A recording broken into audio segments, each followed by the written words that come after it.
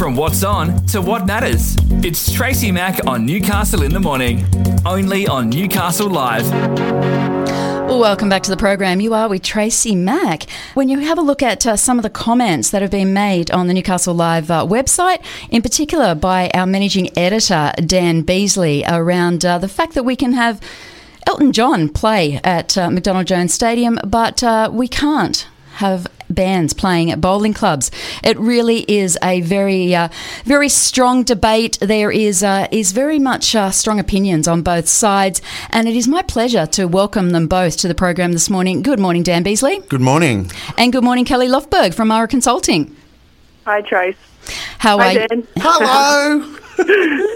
So how are you both? Have you got the gloves ready? Because that's what I've promoted this as. You kind of pitched this as a bit of a confrontational conversation. I'm hoping this is a solution-based conversation. I don't know about Kelly. Well, I hope that is. Absolutely. I feel like I'm being set up for something, but I'm used to dealing with complex and difficult conversations. So I think That's if great. we work together, we can come up with a plan. And look, I think that is exactly where we need to be, because we do have one bowling club in particular that has, it's live music has saved it, hasn't it, Dan? And it saved a lot of bowling clubs around the region. And to see it die and to see it go away, it really does. It does mean the death of some of these bowling clubs. Yeah, it's not only provided an income stream for the bowling clubs, it's also provided an income stream for the musicians that are playing at these events that the bowling clubs have set up. What's your thoughts on this, Kelly? Well, don't get me wrong, I don't disagree with the sentiment. I'm not against live venues. And in fact, I've worked with plenty of publicans even in recent times, to have their licence conditions changed so they can have extended hours and live music. And I can talk you through a couple of examples. Yeah, that would be great. Please do. The difference is, and it's not the right to complain, it's the right to be consulted. So if you're living in an area that doesn't currently have outdoor music, you're not being impacted by noise at the moment, and a club wants to introduce that noise, people have the right to be consulted and part of the conversation. So that's the clear difference. The other thing is building trust. So I've worked with publicans that have extraordinary relationships with their community. So the Stag and Hunter is a great live venue, and they're loved by the community. So when we did that work, we did a community impact statement and consultation, it was clear they've built a relationship with their neighbours and with the people around them. So even though there was going to be more of an impact, more noise, the community went along with that because they've done the hard work and built that trust with their neighbours.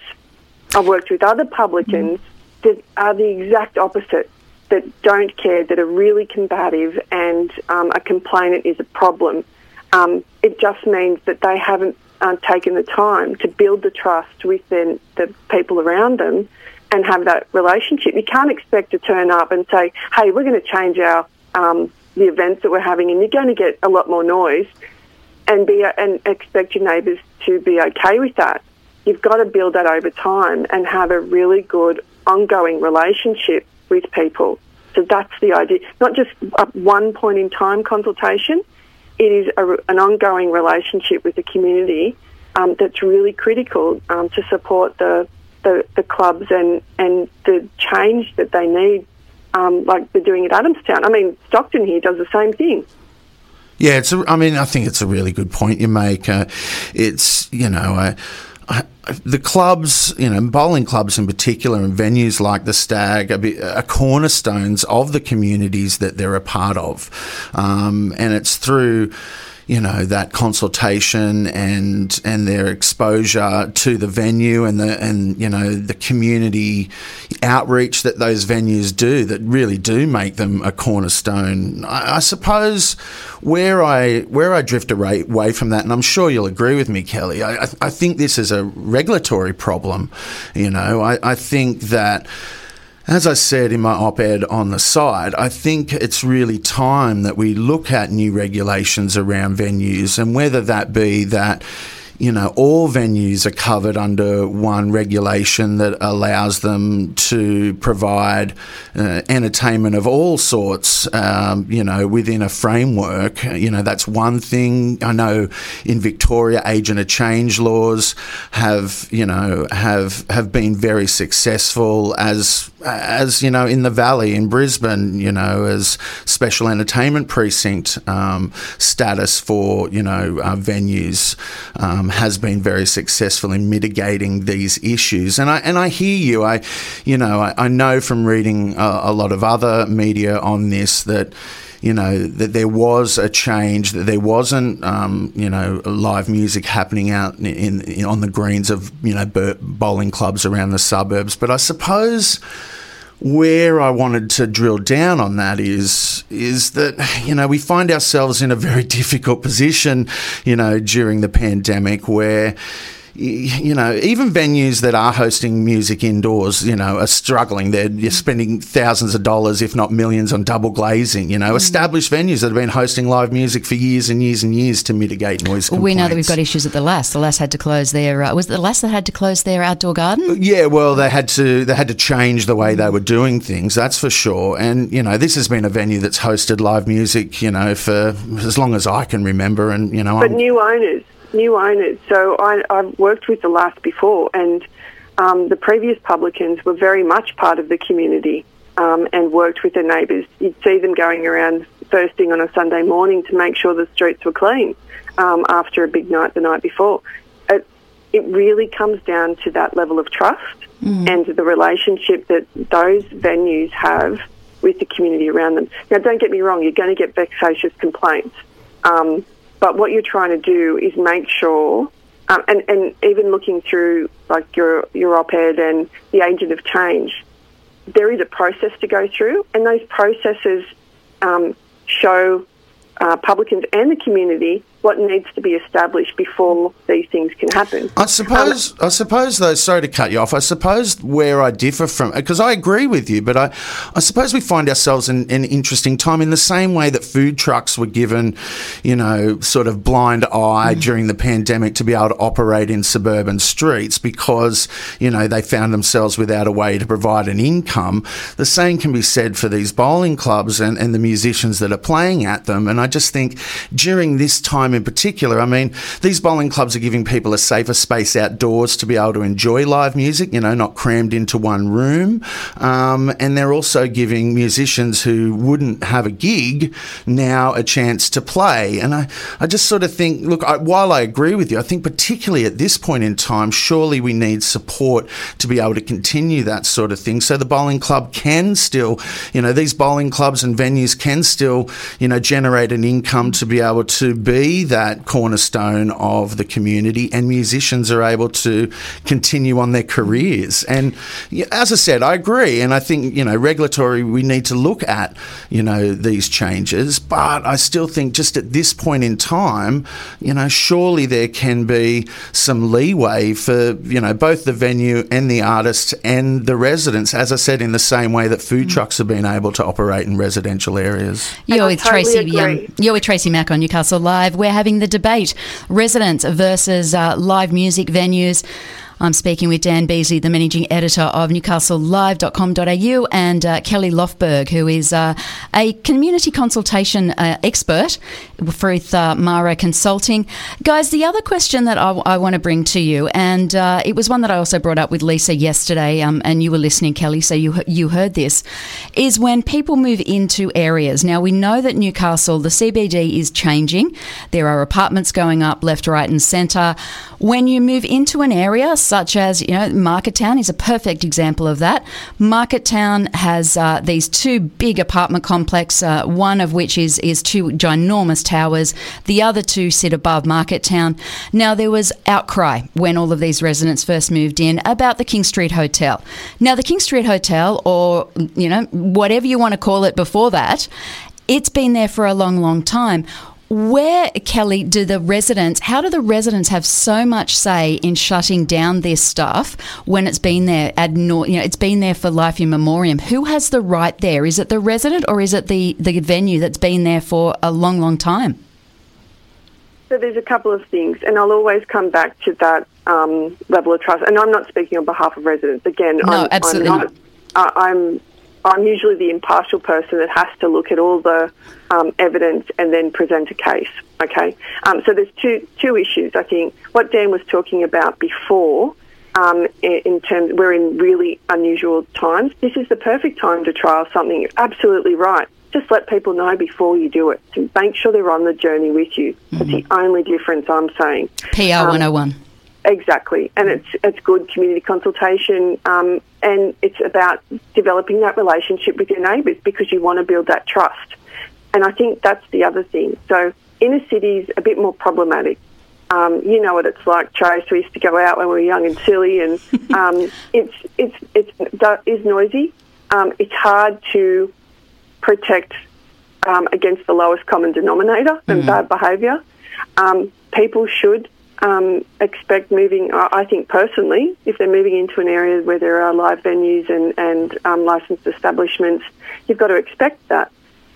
However, you've got to make sure, and this is in my experience working with a range of publicans, I've seen both sides of the coin. I've given one a good example, the Lass in the day, that was another good example. But I've also seen the other side of the coin, where those venues aren't necessarily doing the right thing, and when I'm not talking about this particular one, but they haven't taken the time to make themselves part of the community.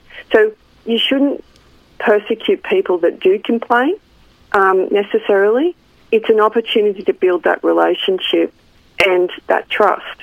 So it's really complex when you're living in a city. But, I mean, I wouldn't live in an inner city area because I don't want that urban noise environment. That's my choice. So I get where you're coming from, Trace. I do think, though, that some venues take the easy option, which is usually the way that complaints and more issues come up. Do you think, Kelly, that government has, whether, local or state, has a role to play there in mediation of that dialogue between venues and residents, in the same way that obviously there has been some sort of, mediation, between the stadium and government and, the Elton John show that's coming to town and the residents that live only a couple of hundred metres away from that? Obviously there has been some sort of support or free tickets. I'm trying not to be sarcastic. I'm or cynical. I just feel like, surely if, a big headline act can come to town, play Sunday, Tuesday night, in a stadium that hasn't hosted live music in like 35 years or something, across the road from a residential area, obviously there has been some support from some form of government to make that happen. Do you think that they should play a role in that discourse between venues and residents? Well, I wouldn't even call it mediation. It's just, it's a dialogue, and anyone can do that. So government has a seat at the table, local government in particular, for local venues. But why can't the industry or a group of people come together if they're passionate about it and put a plan together? That's all it takes. It takes one passionate person to start the conversation and go and consult and see what people think. And if you're presenting, I've worked on some of the noisiest projects around town, and not just in live venue, but I was going to say something that went through the city of the centre of the city. You had that job of as well. Absolutely, and if you remember, I worked on the truncation of the rail line and the construction. Now we had 24/7 construction and really, really noisy streets down there near the Lass and in Station Street. We had machines operating that were at 80, 90 decibels for 3 days straight. Not one complaint.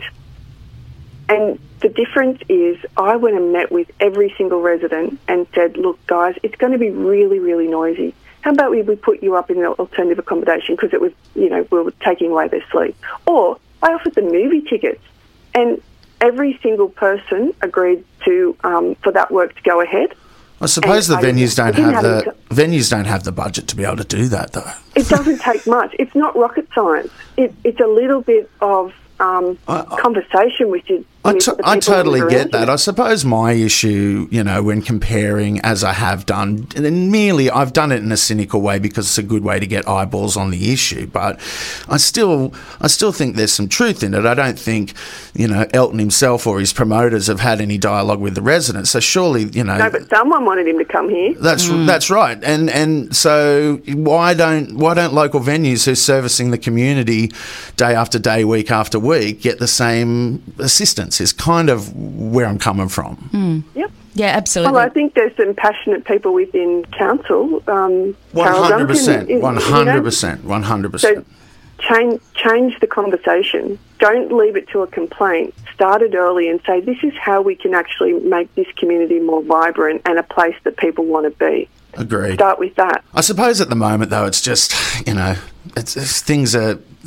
No one predicted that this was going to happen, so I think people are running down the road, at 100 miles an hour trying to make things happen to stay, afloat. Yep.